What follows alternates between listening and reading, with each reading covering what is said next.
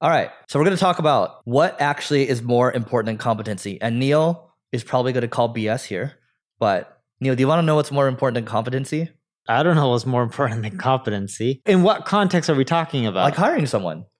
Dude, if they're not competent, why would you even hire them?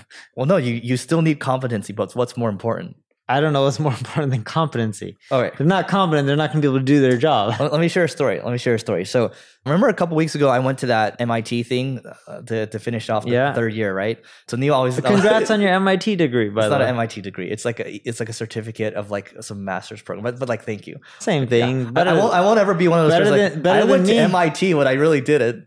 Yeah, that's funny, dude. So many people take get those certificates from MIT and Harvard, and then they put it on their LinkedIn that they're a graduate. I'm like, you're not a graduate. You just paid for a certificate, and anyone can pay for it. It's okay if you put it there if it's very specific on the program that you went through. Yes. Don't try to like fool people. That's not the point. The point here is, so basically it's an entrepreneurial master's program, and we had the gal that was the chief people officer at Southwest, and she was employee number 6 at JetBlue. So she knows the thing.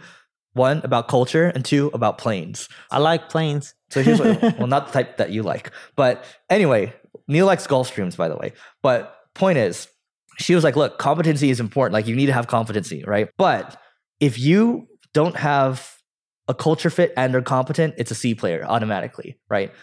So she's saying cultural fit is more important than competency. Correct, but you need both, right? And so... let me give you an example of this in real life. So earlier this week... Let's flip this around. I do a lot of recruiting. I interview for cultural fit. If someone doesn't look competent based on their resume, I don't even interview them. I'll cross them off right then and there. I mean, knowing you for a long time, you're a much better gauge of someone's competency than their cultural fit. Yeah, that is true too. Yeah. So here's what I'll say. Usually I'll sit at the end of a recruiting process, right? Just to say yes or no to someone. And so these people are like, oh my God, this person's like, yes. Like we call it a F yes, right? Without cussing on this podcast, call it F yes. And F yes is a very intense phrase, right? That means you hire them or something like that? And F yes is like, oh my God, this person's smarter than me. I admire this person. I would work for this person, all these things, right? So this person gets to me. So that's a solid yes, as in like you love the candidate. Correct. All right. And so our core values are be improvement obsessed, be open-minded, be honest, and be reliable, right? And so the key thing is when I was talking to this person, did I think they were competent enough to do the job? Yes. But when I got down to it, I was like, hey, Neil, tell me how, this is for an SEO role, right? Hey, Neil, tell me how you're improvement obsessed with SEO. It's like, well, I like following these people on Twitter or whatever. I was like, okay, who do you follow? It's like, well, there's a CEO, but I don't remember his name. I was like, oh, okay. I like Neil Patel stuff. I was like, oh, have you heard of his podcast before? He's like, oh, no, yeah, I didn't know he had a podcast, right? I always do like a trick question there because everyone thinks marketing school is Neil's podcast. But most people tell me it's your podcast. What? Okay, Anyway, it's our podcast, guys. But point being, so then I asked this question. Which, by the way, does not bother me. I don't care what people think. As long as they like the content, I'm happy. That's what matters. Get this, Neil, I asked this question, SEO, right? I was like, hey, what do you think about Black Hat SEO? He's like, yeah, I'm just really against it. I'm like, so you've never tested it on your own stuff and tried to understand like what torches your website and what does? Yeah, I'm just really against it, blah, blah, blah. So very not open-minded and very... the improvement obsession wasn't there, but you can spot these things. But it depends also what they're interviewing for. If they're interviewing for a large corporation like Apple, I think that's the right answer. I'm very against Black Hat SEO. I won't test anything that goes against the guidelines. But what I would have liked to hear is I will never do it on major stuff or for my client or whatever. I would have liked to hear, hey, I've tested this on my own stuff in the past, or at least read something about it, not just straight up like, I'm not open-minded, I'm closed off. Yep. Right. So anyway, that's my point.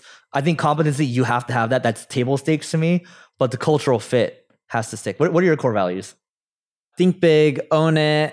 There's quite a few others, but those are the two big ones that I'm all about. And that's how you live, literally, right? And so that's what I thought you meant core values of the company. Those are the two main ones that I make sure I follow with you everything. Define the company kind of, the core values. Yeah. So anyway. And over the time, people added tons more values, but think big and own it, because it's like, I'm a big believer that if you work with people who can't imagine something much larger 5-10 years down the road, then you're never going to achieve it.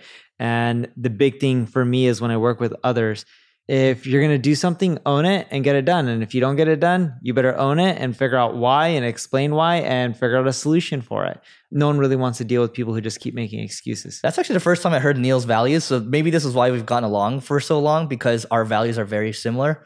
Because if I correct you, you won't care. If you correct me, I don't care as long as there's data behind it. Even if there's not data, in most cases, you or I don't care. But you and I are really open to feedback. Yeah, I love feedback. Yeah. So anyway, if you want to come work for MP Digital or Single Grain, we want people that are improvement obsessed or think big, open-minded people, and people that are reliable. So that is it for today. Please don't forget to rate, review, subscribe. 5 stars, please. And we'll see you tomorrow.